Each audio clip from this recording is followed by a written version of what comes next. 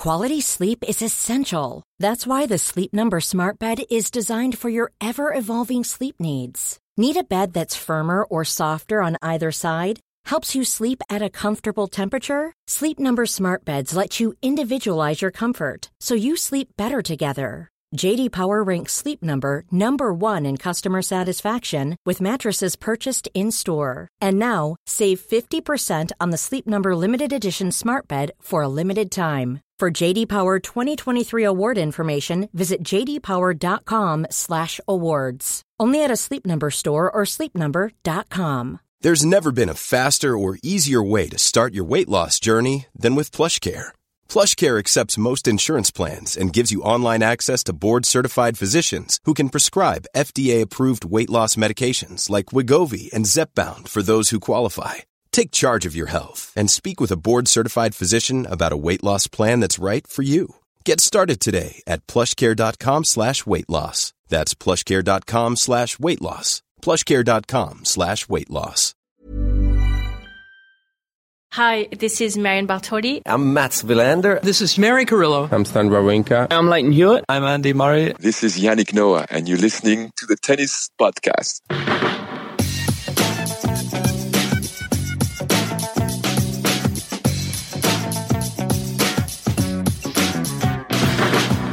Hello, everyone, and welcome once again to the Tennis Podcast, day 9 of Wimbledon Relived. A very special one indeed, or well, hopefully a very special one indeed. A match that I think pretty much everyone that's had even the most passing interest in tennis at any stage of their life is probably aware of. One of the most dramatic and iconic Wimbledon finals of all time between the world number 125 at the time, the wild card and 3-time beaten finalist Goran Ivanisevic, and the losing finalist from the previous year and 2-time US Open champion Pat Rafter. It's 2001, of course. 2001 is where we were yesterday as well, but I've got new facts, David. No way. There are no lengths that I won't go to make this podcast excellent. I mean, you had about 12 facts yesterday. Yeah. What else happened? I should say in we've 2001? also spoken to both finalists, Goran Ivanisevic, Pat Rafter, as well as Charlie Eccleshare, that was there that day, and Ivan Lubicic. So we've got that too. But more importantly than all of it, let's find out some other things that weren't worthy of going in the podcast the first time round that happened in 2001. George Bush was sworn in as the 43rd President of the United States. Silvio Berlusconi won re-election in Italy, so big year for right-wing heads of state. The International Olympic Committee awarded Beijing the 2008 Summer Olympics. Charles Ingram won £1 million on Who Wants to Be a Millionaire before having it snatched from him and being accused of cheating and later fraud. And Reading lost in the Division 2 playoffs to Walsall 3-2 in extra time at the Millennium Stadium, and I was there. Well, that's all right, because I'm from Walsall, so quite pleased about that. Right, okay, were you there? No.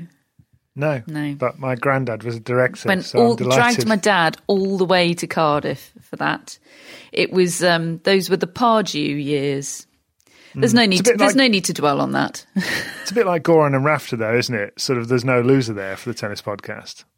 Is that true? That's definitely not how it felt either now or at the time. But anyway, we got automatic promotion the next year. So thank you, Alan Pardew, for that. Matt, do you remember this match? Are we in Matt's memory territory yet? No, afraid not. I mean, I'm very, very aware of the match. This is probably the match before my time that I've watched the most, I would say, and I'm most aware of the stories surrounding it. But no, we're still in 2001, so we haven't really moved on in time from yesterday. We've got a lot of audio for you today. We've just listened through all of it and decided, we just want you to hear it all, because although it's a story that pretty much everybody in tennis is told at some stage, I don't know, some of what we've got for you today tells it a little bit differently, and perspectives that we've not heard before, David, and lines we've not heard before, despite being on the Champions Tour for about 8 decades between us and doing countless interviews with Goran and Pat and bigging up countless rematches of that famous 2001 final. How many press releases do you think we've written over the years, David, about a rematch between Goran and Pat? Several, I'd say, several. It's definitely into double figures. Funny enough, when we were trying to work out how best to tell this story, we weren't actually planning to get Goran and Pat on a few weeks ago. We thought, everyone's heard them tell it before. We thought, let's give a different take on it. Yeah, and we've got a different take on it. But then a couple of days ago, somebody said, what about we try and get Rafter on, because it would be interesting to hear his take. And let me tell you, it is. It's amazing when we've actually heard it. Way better than I expected. No offense, Pat. But then this last night, I ended up 2 a.m. I was supposed to watch the first 4 sets of the match. I ended up watching the lot whilst drinking at 2 a.m. and crying and watching it and thinking, I've got to find out what Goran was thinking at that moment and that moment. So this morning, gave him a call. Name drop. Okay. Sorry about that. Well, what can I do? I did. Drinking whilst watching tennis at 1 a.m. sounds worryingly like Lost Law Years Mark II. It's worth it. I'll tell you, I don't mind if I have a total regression right now. It was worth it. You've also been speaking to Ivan Lubicic, David, with whom you actually watched that final in a players' lounge in Gstaad. And we'll hear more about that experience later. But first of all, let's hear from Ivan Lubicic, obviously a fellow Croatian on the Goran backstory. And his memories, well, first of all, of Goran's first Wimbledon final back in 1992. I remember being in the refugee camp in Croatia, watching that final, and being devastated, seeing him losing that final, because everybody felt he has it. Andre was not known as a grass court player, and if I remember correctly, I think Goran was favorite. And looking back now, everybody is kind of saying that was the most important moment of Goran's career, meaning that if he would have won that Wimbledon, that he would probably end up winning multiple slams. Of course, we cannot know that, but the fact is that I'm sure that it had a huge impact on Goran's career afterwards. And then him being so young, he was 21 only at the time. I'm sure it scarred him for the rest of his career. You say that you watched it in a Croatian refugee camp. Give us an idea of what Goran meant to people in Croatia back then. He was one of those that you almost feel like he doesn't exist for real. He was so far ahead anything we had in Croatia that I remember first time seeing him live,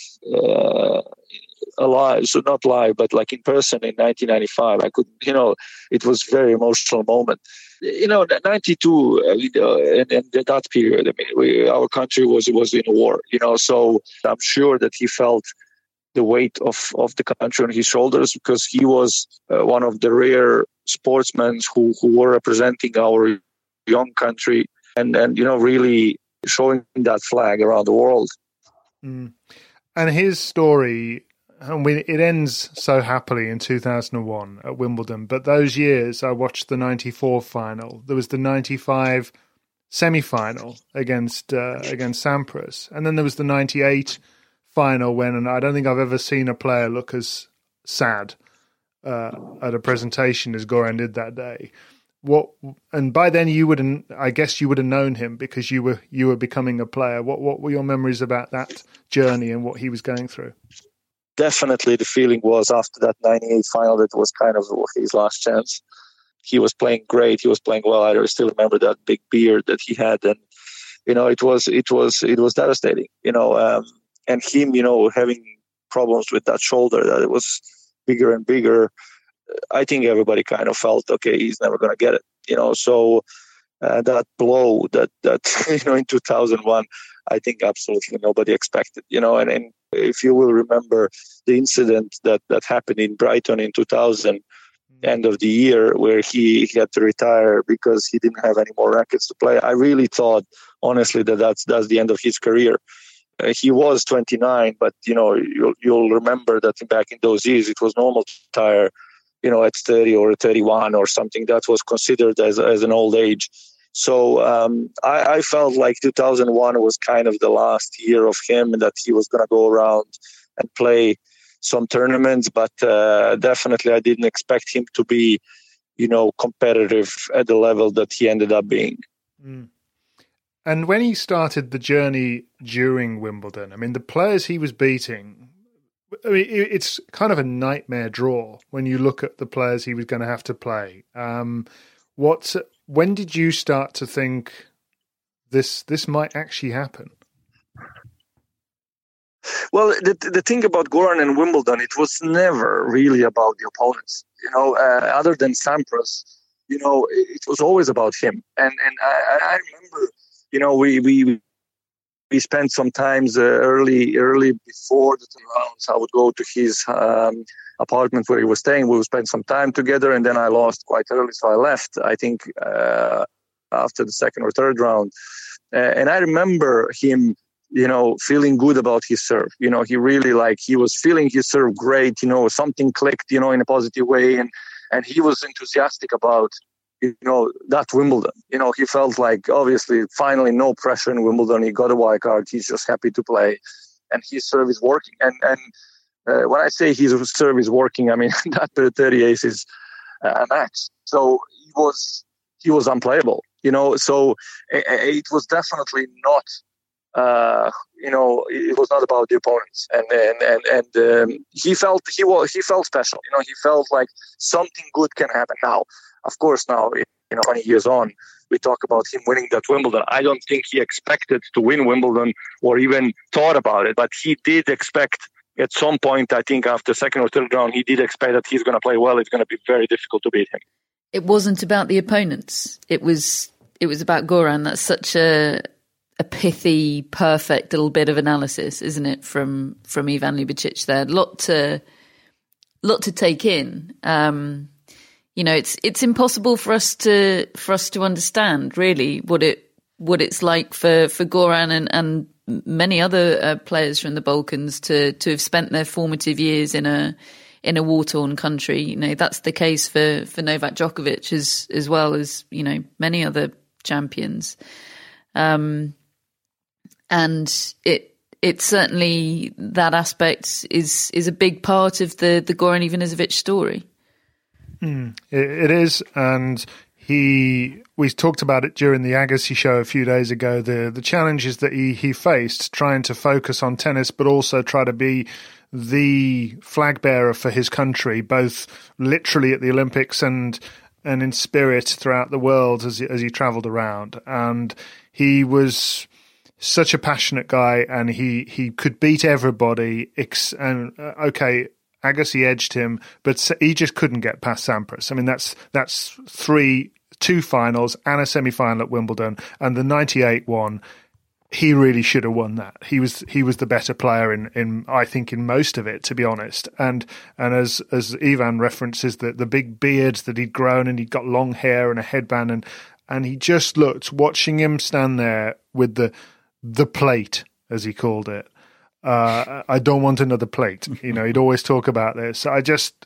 My heart broke for him at that moment, and really never thought in a million years that he would ever win it after that moment. It's like everyone talks about the rain in this tournament saving Goran and that kind of sense of destiny about it, but maybe Federer taking out Sampras was another really big helping hand in getting Goran finally over the line. In the way we talk about, would Federer have a French Open if it weren't for Söderling? Well, would Goran have a Wimbledon if it wasn't for Federer taking out Sampras? I mean, it's just a big deal in this tournament. Sampras, the big obstacle moving out the way.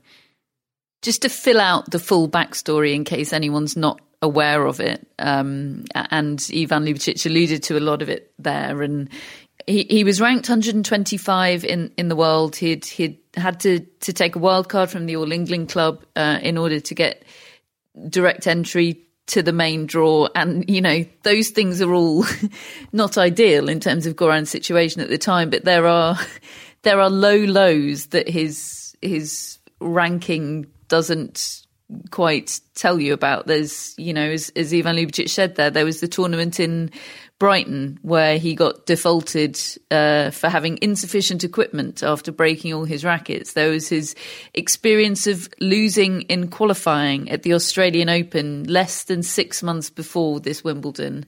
And I've heard him describe this as the lowest of the low points because he was scheduled on a court that he didn't know existed.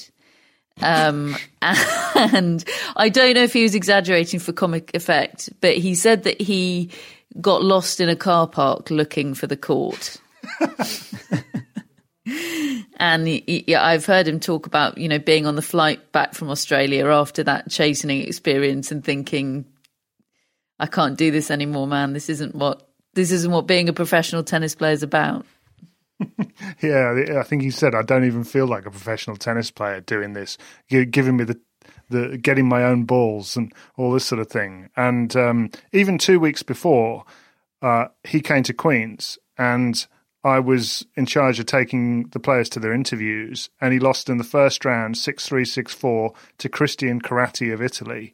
And I brought him into the press conference after that. There were 2 people in there, and he sat down and he was laughing at his own total inability to beat people, his own tennis incompetence. And it was kind of sad, but also hilarious that this really great player, or at least, at Wimbledon on grass, was going to Queen's on grass and losing to an Italian clay courter and just looking finished. And it had become a joke amongst people. People weren't even turning up to his press conferences 2 weeks before he won Wimbledon. Blimey, two people in a press conference. Oh. And he found it funny as well. I'm never sure who that's more awkward for, the player or the journalist. Or the 2 people. Yeah. Yeah. So he starts making his way through the Wimbledon draw, as does Pat Rafter on the other side of it. And we all remember the rain that year, don't we? It was, 8 years before they finally unveiled the centre court roof. We remember the rain most iconically as interfering with the semi-final between Goran Ivanisevic and Tim Henman, a match that was played over the course of 3 days, the second Friday right through to what was supposed to be men's finals day on the Sunday. They played the women's final on that Sunday, Venus Williams getting the better of Justine Henin. And then the men's final, for just the second time in Open era history, was due to rain to be played on the third Monday, the People's Monday, as it turned out. All the tickets being made available for sale on that Monday morning, 40 quid a head. Completely unreserved seating, so it was just a bun fight when everyone got in the stadium to take their places. Queuing overnight for the tickets, obviously, demand far exceeded supply. And who was one of those people queuing for tickets? It was, our very own Charlie Eccleshare, no longer with the Telegraph, working for The Athletic now, but still very much engaged with tennis and friend of the pod. So Matt spoke to Charlie about his experience his memories of that incredible People's Monday. Me, my brother and our friend Dan, we were watching it. We're like, well, we just got to go. We're never going to get this opportunity again. And so, we went over on the Sunday night and camped out. And it really was an amazing vibe that evening as well. Because everyone had taken this pretty spontaneous decision. No one there thought they were going to be watching the Wimbledon final come the end of the tournament. And loads of Aussies, loads of Croatians, and people from all over. It did have that kind of festival feel to it. And just such, how the best things are the spontaneous ones you're not expecting. It was just like, I can't really believe we're here on Sunday evening and tomorrow for the first time in all of our lives. And the only time, I've been lucky, I've gone back, I've seen a Wimbledon final whilst working, but I've never gone back as a fan. So it did have that feel of we're never going to get to this again. Wow, I can't believe how lucky we are. So we kind of pitched up and and just kind of prayed for sleep because we just really wanted to get to the Monday morning so we could get in and get our seats and get going. So take me through those emotions on the Monday, and how did the ticketing work? How were you assigned seats? Do you remember, and where were your seats? Yeah, well, this is one of my favourite memories from that day. Was basically what they did? It was unreserved seating, so you got your ticket, and then they opened the gates, and it was first come, first served. And Dan, who we were with, he was like a champion sprinter, really, really quick. And he would have been like 17, probably at the peak of his running abilities. And bearing in mind, as Patrick Mouratoglou was talking about this week, tennis famously has, a slightly advanced watchership. And that was a younger audience at that final. But even so, Dan's competing with, a lot of people twice, 3 times his age. And so as the gates are open, and we basically had told him, we decided exactly what seats we wanted. And we decided that basically midway, like more or less on the net, about 10 rows up, so dead central and opposite the umpire's side, because we thought the umpire's seat might be in the way. And we worked out where that was and basically just sent him on his way. So the gates open, and like a shot, like the gun's been fired, off he goes, gets us the exact seats we want. And it had that feel. I mean, the thing of like everything coming together. So there we are. So we've got the seats we want. There were a lot of Aussies around us. So I don't know. I mean, we were so I think everyone who went on that day was really conflicted. Even like the Aussies, I don't think they begrudged necessarily Ivanisevic winning. And I think the Croatians or the Goran fans wouldn't have begrudged Rafter winning that much. They're both just such likable characters. But so we're there. And I think it was a noon start. It was an early start because they were just obviously so desperate to finish and didn't want to take any chances. So there we are, and we're ready and just so excited. And it is, it's a cliche and you hear it a lot in relation to this final, it being kind of football atmosphere, but it did have that feel a bit. It didn't feel like a usual Wimbledon. It felt a bit like we were at someone else's house and they were out, and we were just, that the parents weren't there. They'd left us to our own devices, and we could kind of just mess around a bit and, make noise, a level of noise you weren't used to in the final, or, some of the rules just went. And I just love the fact that the players seem to respond really well to that. And you could just feel that building. And then they come out and we're ready to go. How much do you think the fans impacted them? Because it strikes me that this match is the absolute antithesis of what we're going to be experiencing, certainly over the next few months, maybe longer, with events, tournaments behind closed doors. What did you learn about the connection between a player and a fan on that day? Yeah, that's a really interesting point. I mean, certainly the way the match went and the fact that whenever one person got up, the other came back. I do wonder how much that was affected by the rhythms of the crowd, because there probably was a degree to which fans like me who, weren't especially on one side, we were kind of rooting for both men. I'm sure whoever was down at that time, we then would have supported them. And it's hard to know how much of a lift that would have given them, but it probably doesn't hurt when suddenly, you feel you've really got everyone behind you, and that there was such a will for it to go to a fifth set, I think. I mean, those matches you watch and you just feel from pretty early on that it's going to a fifth set. And I always wonder that. I wonder how much the players think that as well. But it did feel like we, and again, I'm sure we kind of overestimate our importance to a degree, but it did feel like we were lifting whoever needed lifting. And so when Ivanisevic does have that kind of mini meltdown in the fourth set, there's a real will to get behind him, get him focused again, and lift him up so we can have the fifth set that we all want. But I mean, as well, the players talk about it afterwards, about the atmosphere and that kind of thing. And it doesn't feel like lip service. You know, I do think they were aware of how special and unique it was. And, you know, that it added something massive to the occasion, you know, making it so different. And I guess there's a element here of it being centre court, which is known for its hush, if you like, and the fact that suddenly you had this carnival atmosphere in that. I suppose that made it extra special as well. Had you had a centre court experience before that? I'm just wondering if that was your first centre court experience, how sort of unlike the norm that would be. Yeah. I think I'd only been on centre court once before, maybe twice. But this did just feel like a totally different arena. And I think for them it probably did as well. You know, just because also you look at it and the colours and everything. You know, there are people in football shirts and all those like plastic kangaroos and all of this sort of thing. Like it does just feel.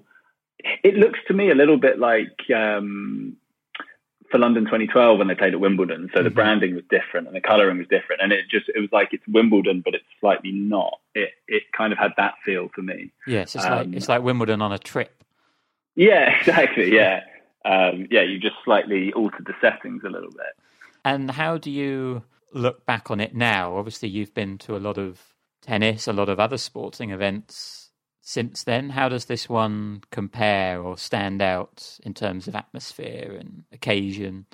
I think one thing that always, for me, will make this so special is that it's really rare in sport or in life that you can say with any certainty that something won't happen again.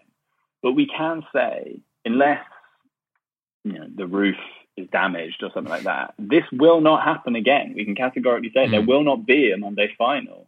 There will not be a final that's open to the public, all things being equal. And I appreciate that we're in a global pandemic, so making predictions is maybe foolish, but that this shouldn't happen ever again. And that to me does always make it stand out, that we were part of something that can't really be repeated. And it's so rare, I think, to think that with sport. So there is that uniqueness element to it.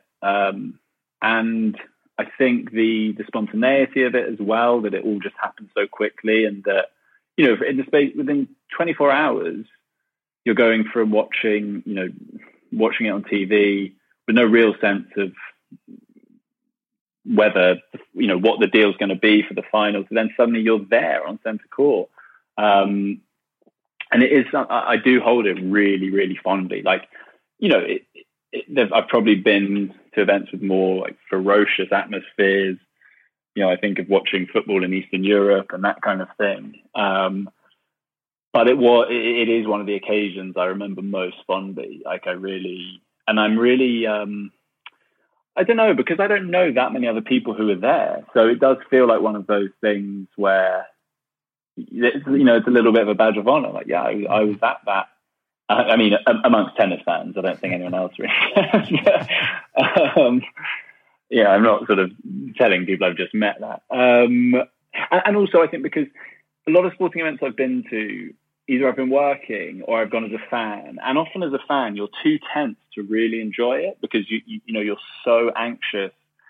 And unless a final, and they rarely are, is like a cakewalk, you're going to have moments of extreme nervousness and anxiety because you care so much.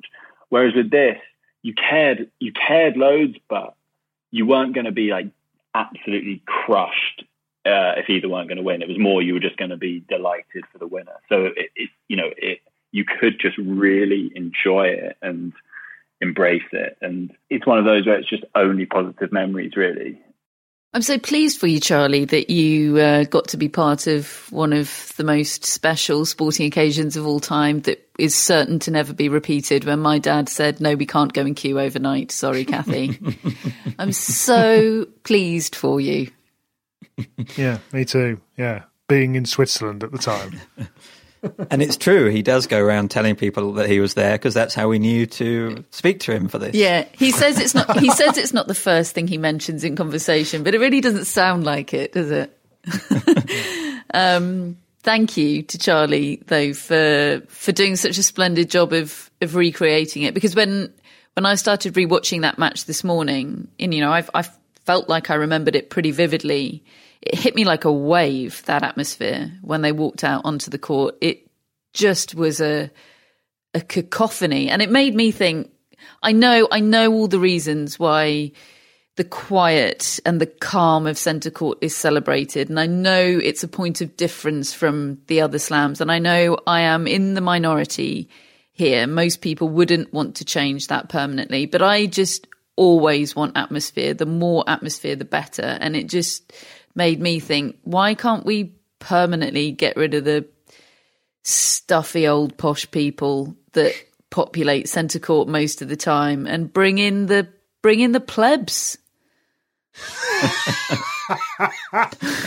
That is how The Guardian described it, I think, as kind of the plebs invading the summer palace. It has that kind of feel. And I think it's also so different from any other tennis crowd, not even just the Wimbledon crowd. You've got even like the Davis Cup is amazing, but it's almost choreographed in a way, the Davis Cup atmosphere. They come with chants and instruments and they travel together, whereas this is so spontaneous and so reactive to the moment and genuine. And I think that's why it's important to speak to someone like Charlie, who was there, because as much as this was Goran's day and Rafter was such a big part of it, the atmosphere sits right alongside the tennis as to why this match is memorable. And everyone who was in the crowd that day played their part. And I just think generally they managed to turn an occasion which, let's be honest, if most people who were probably watching or thinking about Wimbledon or certainly working at Wimbledon probably thought a Monday final was a massive irritation. It means change flights, changing your hotel bookings, having to go on that extra day. And they've turned it into such a glorious occasion by what they did with the ticketing and, as you said, letting the plebs in. And it's just so memorable for the reason of the fans. Do you think the Daily Express are going to quote me on that tomorrow? Without question. I include myself proudly in the pleb bracket, by the way. Yeah. Yeah. We are plebs and proud. Plebs and proud. So that was a flavour of the atmosphere, the experience of being there, just to give me a few moments to repress my bitterness and swallow it down. Jewelry isn't a gift you give just once. It's a way to remind your loved one of a beautiful moment every time they see it. Blue Nile can help you find the gift that says how you feel and says it beautifully, with expert guidance and a wide assortment of jewelry of the highest quality at the best price. Go to BlueNile.com and experience the convenience of shopping Blue Nile, the original online jeweler since 1999. That's BlueNile.com to find the perfect jewelry gift for any occasion. BlueNile.com. Quality sleep is essential. That's why the Sleep Number Smart Bed is designed for your ever-evolving sleep needs. Need a bed that's firmer or softer on either side? Helps you sleep at a comfortable temperature? Sleep Number Smart Beds let you individualize your comfort, so you sleep better together. J.D. Power ranks Sleep Number number 1 in customer satisfaction with mattresses purchased in-store. And now, save 50% on the Sleep Number Limited Edition Smart Bed for a limited time. For J.D. Power 2023 award information, visit jdpower.com/awards. Only at a Sleep Number store or sleepnumber.com. Hello, Tennis Podcast listeners. David here. Now, you might know that I love a bit of cooking, and I think I'm quite good at it. But if I'm honest, even I get fed up trying to work out what to do every night. That's where Home Chef comes in. Being able to put together a delicious meal without the long prep and the cook times, well, that's pretty cool. Home Chef provides fresh ingredients and chef-designed recipes conveniently delivered to your doorstep to simplify your cooking experience. They have over 30 options a week and serve a variety of dietary needs, so you don't have to worry about what to make ahead of time. Not only is it convenient, but it's economical too. Home Chef customers save an average of $86 per month on groceries. Now, for a limited time, Home Chef is offering Tennis Podcast listeners 18 free meals plus free dessert for life and, of course, free shipping on your very first box. Go to homechef.com/tennis. That's homechef.com/tennis for 18 free meals and free dessert for life. You heard it right. Let's hear from the two finalists, shall we? The two men that created that occasion and rose to it and made it one of the most special in tennis and sporting history. First of all, David's impromptu chat with the 2001 Wimbledon champion Goran Ivanisevic this morning. And first of all, Goran talking about the night before the final and that giving him his first inkling of what might be in store for him the next day. And I must warn you, he does use some pretty fruity language. When I went to return my because was still this tapes to watch the movie, was not CDs, but this VHS tapes. So I went to, and it was like a huge line already waiting for the tickets. So I saw the night before it's gonna be like interesting crowd, but then when I walked in, that was like unbelievable. I thought it's not Wimbledon. I thought I went to the wrong stadium. How long did it take you to concentrate? No, but I like this kind of atmosphere. It's just I was so happy that we could start that final. I was really keen, so it didn't bother me. It was really, really something that you really want for the atmosphere to be like that. It's one of those things that I've watched the end of it loads of times, but I haven't watched all of it since. And I was watching the fourth set last night when you had the foot fault, and then you thought you'd hit an ace and you kicked the net, and it starts to go crazy. I mean, how were you feeling in the fourth set? Actually, I was not going crazy. I was more getting out of the system. I'm not sure if that ball was wide or not. I don't know. We could. Yeah, the Hawkeye will be 100%, but that was close call. But I needed to kick the net to get because I was pretty calm all the time. I didn't, so I was keeping everything. So I said to myself, okay, let it out, but you can't fuck it up. Don't go too much crazy, because this is your last fucking chance. So you don't want. I was going crazy under control, which didn't happen so many times in my career. Let's put it that way. Oh, that's so funny. And then you're in the fifth set and you finally break serve and I didn't realize you were 2 points from defeat. I didn't realize you were, what was it? Something like 5-all, love 30. And I didn't. Yeah. What was going through your mind at that point? Well, actually, even in that stage, I didn't. When you don't think you can't lose this match, it's just not happening. Because when you see the last game, I watched this last game recently. That's probably the worst fucking game ever in the history of tennis played by two players. What, the 9-7 game? Yeah, both of us. And especially in the finals of any Grand Slam. For sure, the worst game ever. And only why I won that game, because when you watch it closely, I could not play worse than I played, but he played fucking even worse, because if he played a little bit better, he would break me on 0. So actually, he gave me that game. Actually, here, thank you, Goran. This is your time, because it's a really terrible game. I mean, what I was doing, that was wow. Fuck, like I never went on the tennis court, but he was also terrible in that game, to be honest. Apart from the one lob. Okay, that lob was unbelievable. Actually, also my volley was not bad, deep, and that lob, but rest, terrible. I mean, he was missing some easy shots.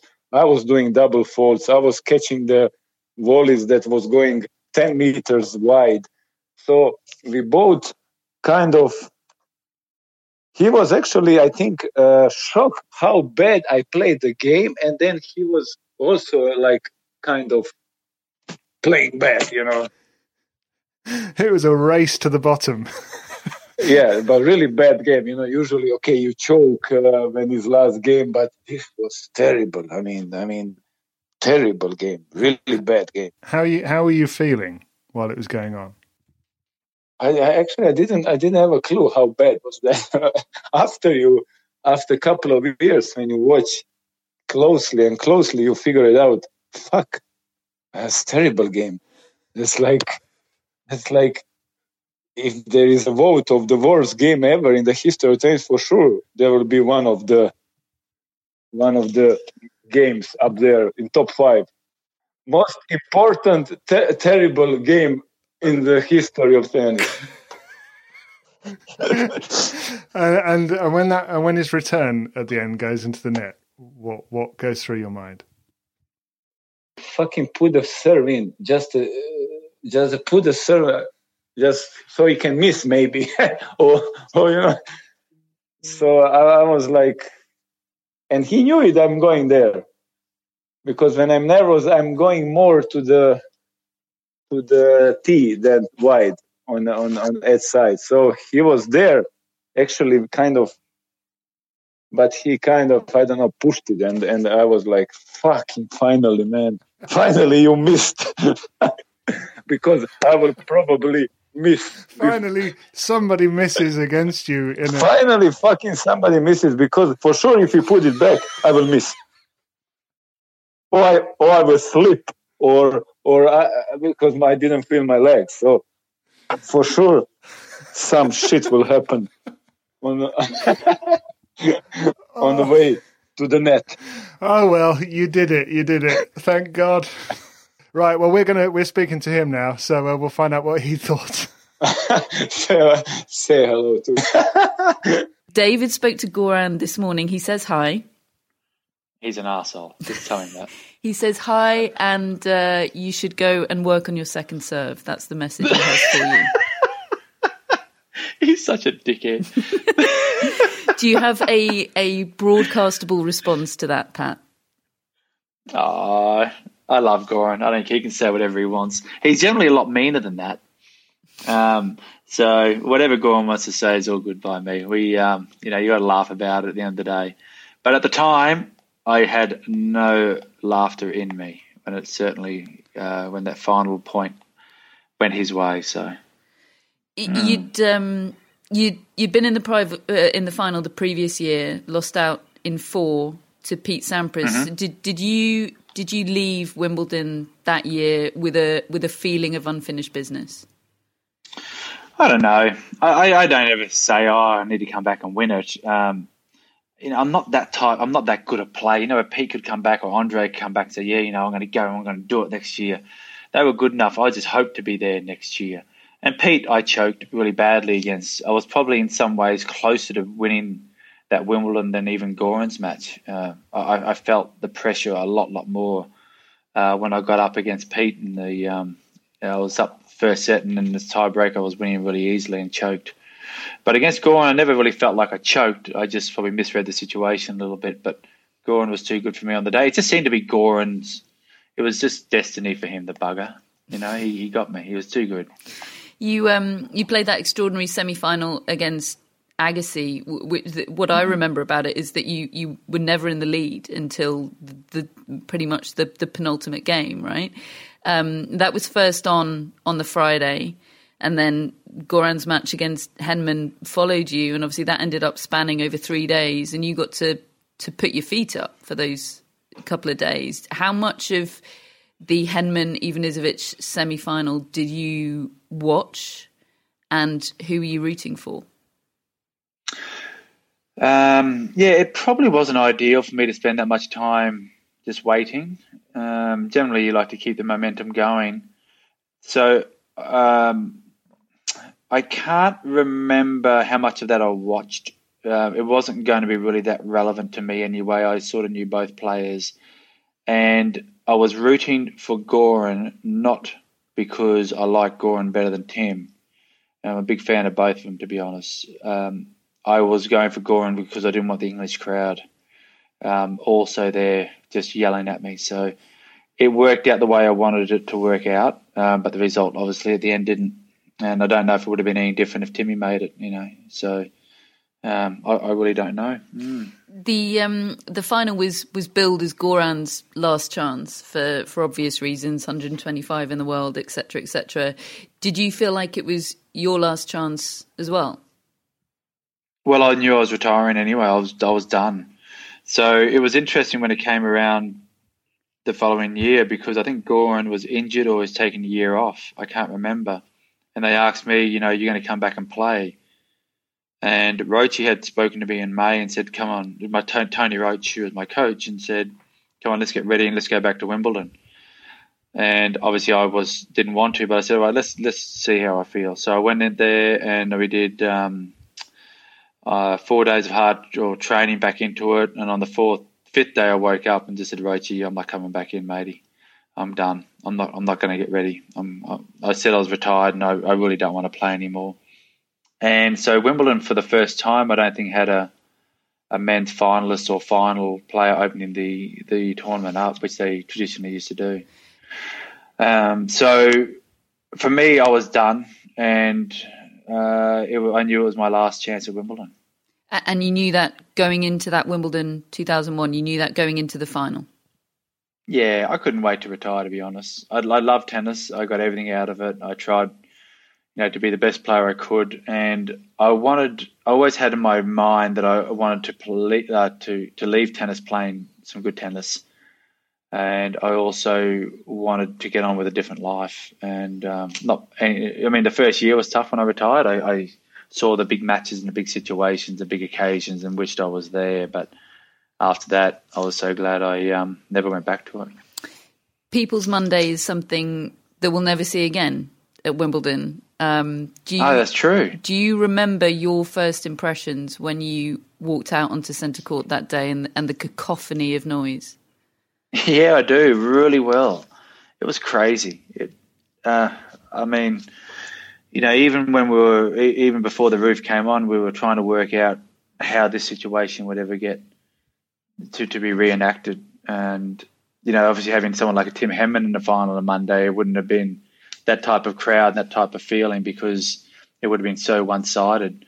It was split 50-50. The crowd was just yelling for the whole 5 sets, and I walked out in the court. It was mayhem. I remember winning the toss, electing to serve, and I hadn't calmed down my nerves, and I lost my opening serve, went on to lose the opening set, so I hadn't settled well at all, and probably should have readdressed that opening game, service game, but I do remember being incredibly nervous, like I'd never been nervous before. It was really an amazing atmosphere, and it was a terrific occasion for a pretty ordinary sort of match.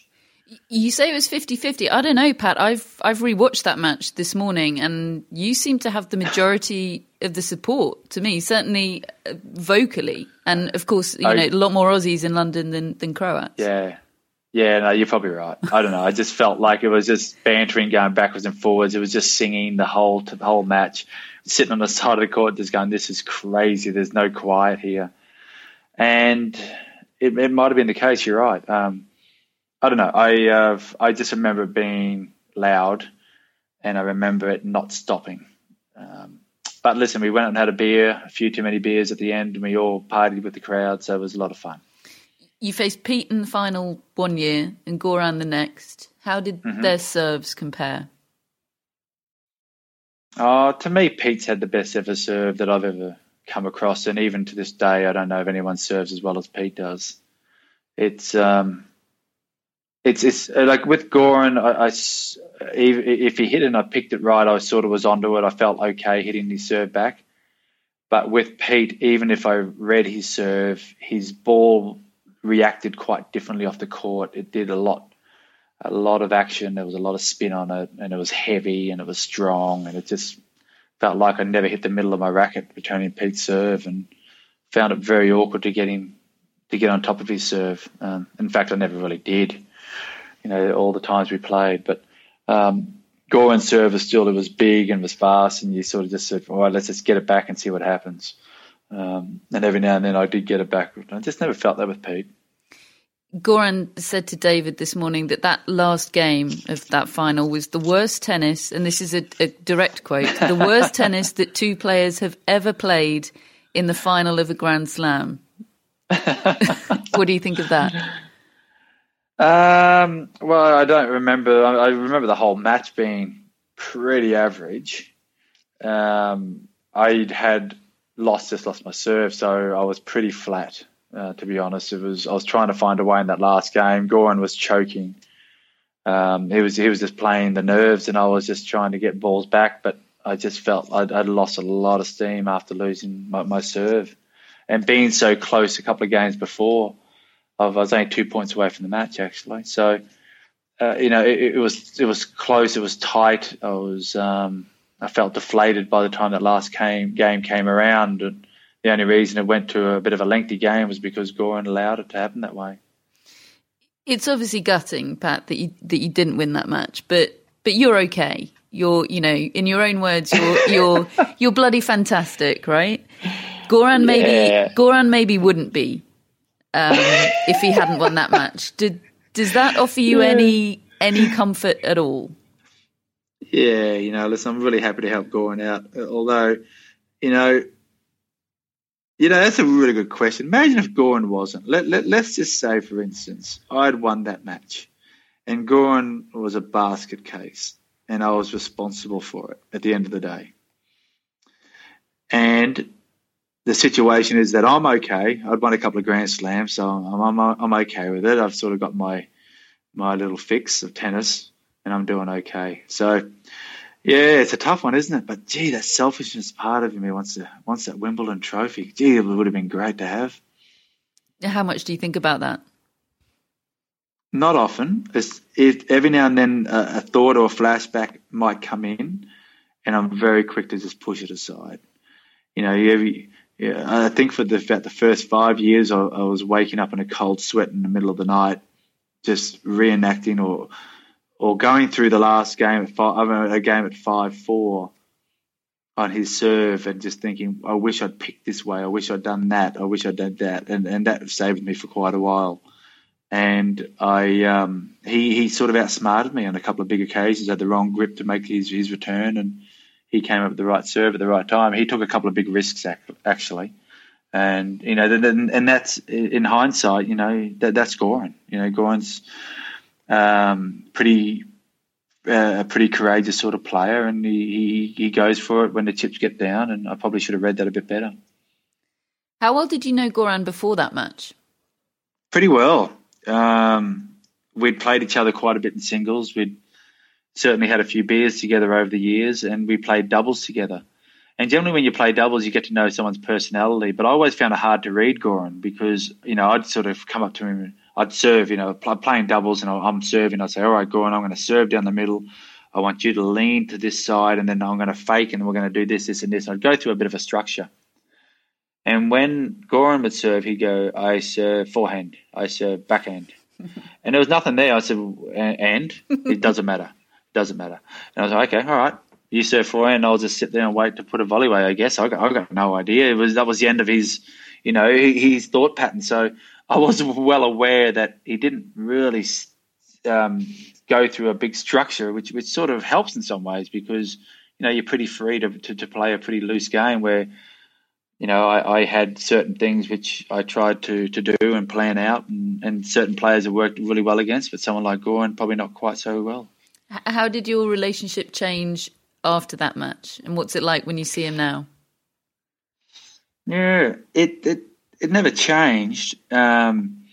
He's a classic because, it was a pretty moving moment for both of us, but he'll just sit there and he just literally give me shit. It's unreal. He'll just say, how are you feeling? He said, I won that. You know that? And it's just a classic, and it's just Goran.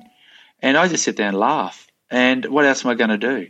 But the way he says it, it's just Goran. Remember the press conference he would go into, you never knew what was going to come out of his mouth, and you knew it was always going to be entertaining. And that was, and I love Goran for that. So what am I going to do? I'm either going to cry or I'm going to laugh. And there's definitely a very funny side to it. And can you bring yourself to be happy for him? Yeah, I can. I can generally happy for Goran. If anyone was going to win it outside of myself, it was Goran. I remember calling him up before one final. I reckon, did he make the final in '96? He might have played. Can't remember. Or '98 against Sampras. 98 Sampras was his third. Yeah. Yeah. I remember ringing him up. I didn't get hold of him. Left a message on his hotel phone saying, "Goran, I'm really rooting for you. Good luck, mate. I hope you win." Yeah, and Goran and I were mates, but players generally didn't do that to each other. But I just felt like I wanted to do it. I think I was over in America playing a tournament or something like that at the time, and was just really genuinely happy for Goran to do well. But I mean, obviously, I wanted to win. But if there was ever going to be another winner, it was going to be him. And at the time, I got to sort of deal with it. I'm not happy. And when we shook hands, it all looks like we're best buddies. But it was hurting. I was seething. It wasn't easy. Last question for you, Pat. Tell me some more Yes. about the drinks that were had that night. Were you out with Goran? Or just with the Aussie fans? No, I don't think. No, I'm pretty sure I wasn't. I always put on a party regardless if I win or lose in a final, and we did that with Davis Cup as well. And we just celebrate, the whole occasion, the whole event. So we went to the Dog and Fox. We had the area beside it. There was some place there, and it was on. Just all the Aussies that wanted to come in, you were free to come in. I remember Richard Branson was there, his son was there, and we had a few drinks, and we just sort of enjoyed the moment and just wanted to thank everyone for all their support throughout that time. It was my last Wimbledon as well. But, yeah, it was bittersweet as well. I mean, it was really touching. There were some really nice sentimental things said, but it was also very hard to take because you were the loser. It always tastes better when you're winning those matches. But at the same time, I really try to emphasise with all the young kids that, you've done well, you've done great, you've put everything into it. You got to celebrate, what you've achieved here. Oh, that's so nice, Pat. Thank you so much. I'm sorry to make you relive all that, but I'm pleased that. Say good day to David as well. Yeah, I will. I'm pleased that life's good. Stay well over there. Great. Yeah. You too, Catherine. The Dog and Fox Wimbledon Village has seen some things over the years, hasn't it? Could tell some tales. Well, what a tale. What a conversation. I mean, it's just so interesting. I mean, I guess I knew bits and bobs of that, but we've spent some time with Pat and heard, and we know what a great guy he is, what a good fella he is. But to hear it in those terms and to properly get him regaling us with what it all meant to him, and the fact that it reminds us that it was his final Wimbledon, that he wasn't intending to play anymore, and I've always seen that match through the eyes of Goran personally. I think probably because I knew him well, I'd followed his career, I'd seen all those losses in finals from over a 9-year period. So to me, it was about Goran, in his words, not ending up in a real state for the rest of his life. That's why I wanted Goran to win that final. But when you realise that Pat Rafter had been in the final the year before, he desperately wanted to win Wimbledon. It was bigger to him than any other tournament, and it was big in Australia, and he was going to end his career. So, you couldn't win and you couldn't lose. It was one of those. Do you know what? Going into that chat, I think I underestimated the extent to which that loss hurt and still hurts for Pat Rafter, because most of the conversations I've witnessed with him talking about that match, Goran's been present for, and as he describes there, the dynamic is always Goran ribbing him and Pat just taking it and laughing, and you always get being a good sport, just being a great sport about it. And finding it in himself to be happy for Goran, because he's aware of that sliding doors of, how bad it could have been for Goran if he didn't win. But talking to him about it one-on-one there, and all of that is still the case. He's clearly genuinely happy for Goran. They clearly have a special relationship. Loveliest man in town, all of that. But there's an edge and a sadness to his voice, which I wasn't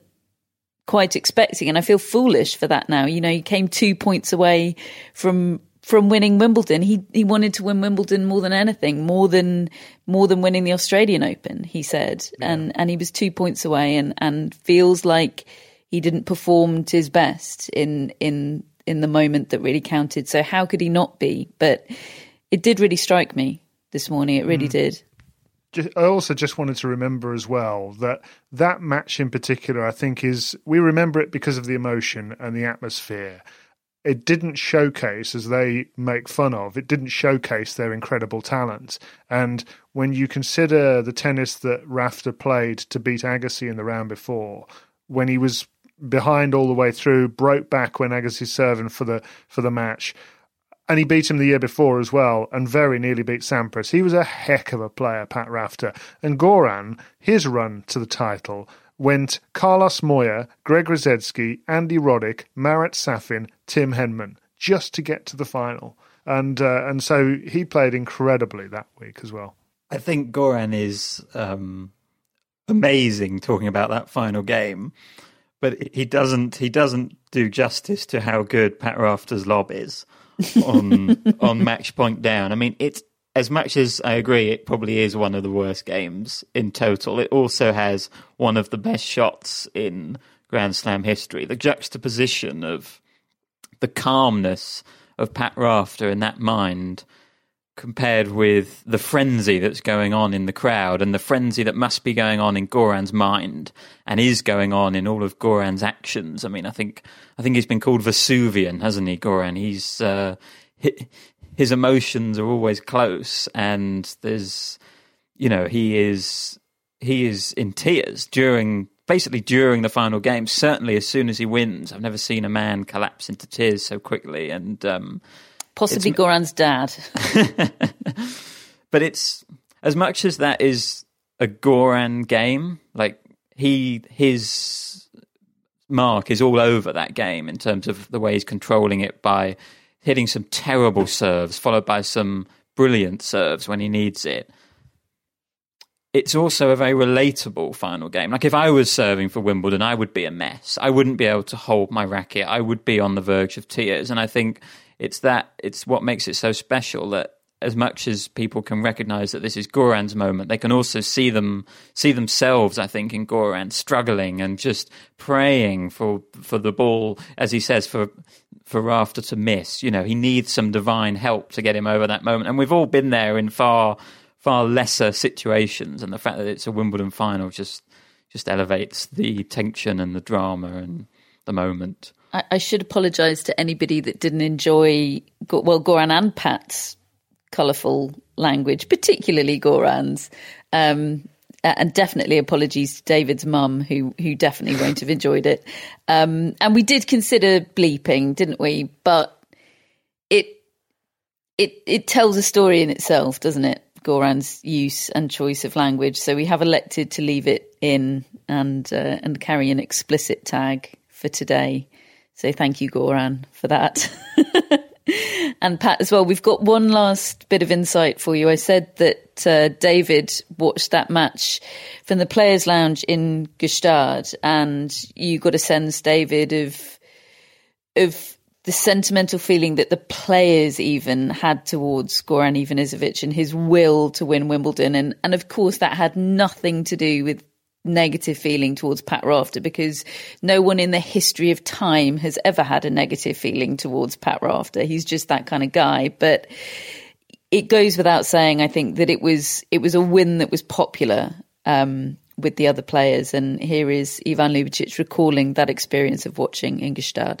Everybody was watching in the player lounge. Everybody was watching that final because it was extremely emotional, and two most liked guys on tour. I think most of the people still, hoped and cheered for Goran to win because he didn't have one, and Rafter came. He was coming from winning US Open 97, 98, so he had his slams. But it was extremely emotional. I remember crying like every single person in our country when he finally did it, and it was incredible moment. And the day after, I actually played Roger Federer first round in Gstaad, and him beating Sampras that year, he was just about to become, one of, what we know today.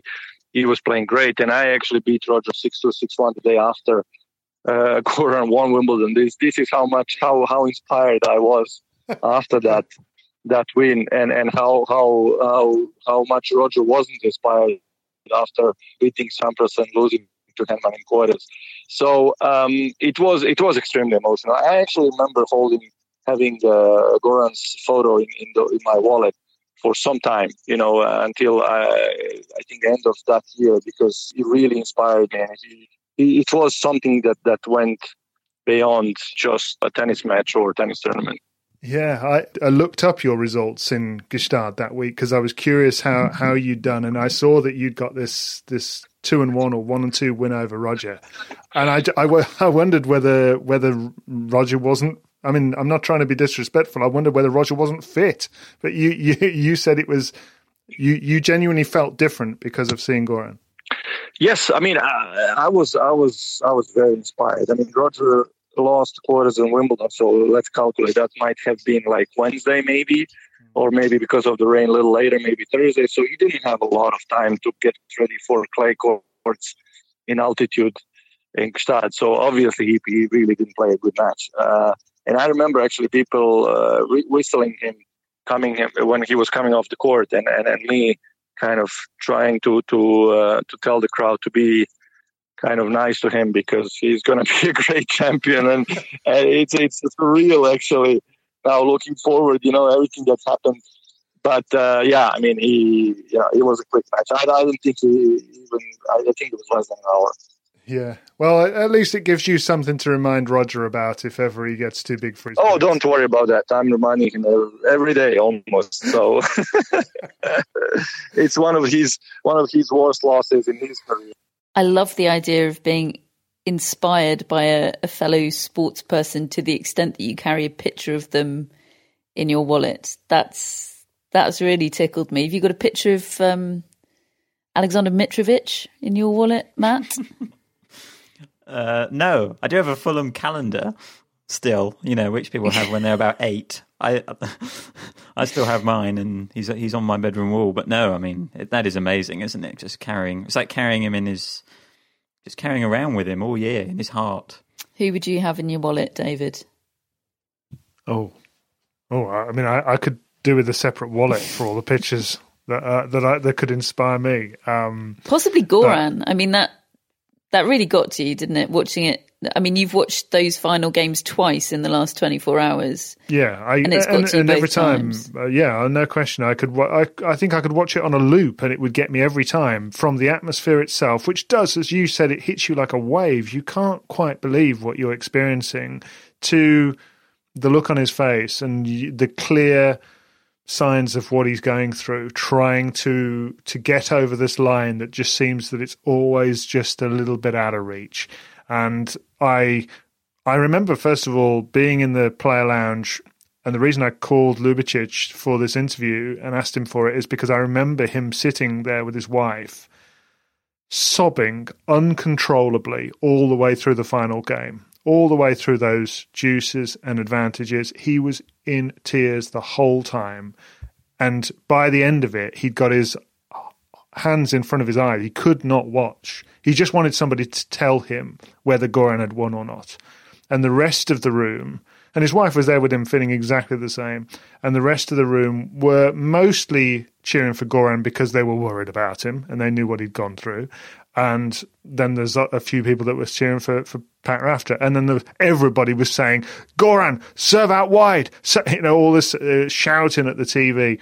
And yes, I do remember the next day being on the court when Ljubicic beat Federer for the loss of 3 games and the crowd whistling Federer off. It was really uncomfortable to witness. And yeah, Ljubicic just jumped to his defense immediately in the on-court interview and just asked them to be nice to him. Those scenes have presumably been erased from Switzerland's tennis archive the day they booed Roger Federer. I mean, no one's got that footage, have they? Oh, wow. It's out there somewhere. Everything's out there somewhere. Well, that was 2001, folks. We've dwelled on it a while, and frankly, we could also, and we debated covering Ivanisevic Henman from 2001 as well. I mean, we really could have stayed a long time, even longer in that year, because it was, particularly on the men's side, absolutely epic. and it's been a pleasure to be there for a couple of days. And yeah, what a way to commemorate that most extraordinary of finals, to get to speak to the people that we've spoken to today. I'm chuffed to bits. But alas, the train rolls on, and its next destination, Matt, is 2004 and the women's final, the root of the unrivalry, Maria Sharapova beating Serena Williams. And David, you've spoken to the man that was coaching Maria Sharapova for many years, Michael Joyce, who has some fascinating stories about the player she was back then, the person she was back then, and the player and person she went on to become. Really, really interesting conversation with him. I can't wait. You've got 24 hours till then, David. You can go back and watch 2001 final on a loop until then, if you like. I would happily watch it every day, I think. Or you can do a load of homeschooling and make some lunch. It's been a pleasure. It's been an absolute pleasure to cover that final in that detail. And we still got 5 more of these things to go. So let's go and take a deep breath, get some rest, and come back and do it all tomorrow. We'll see you then.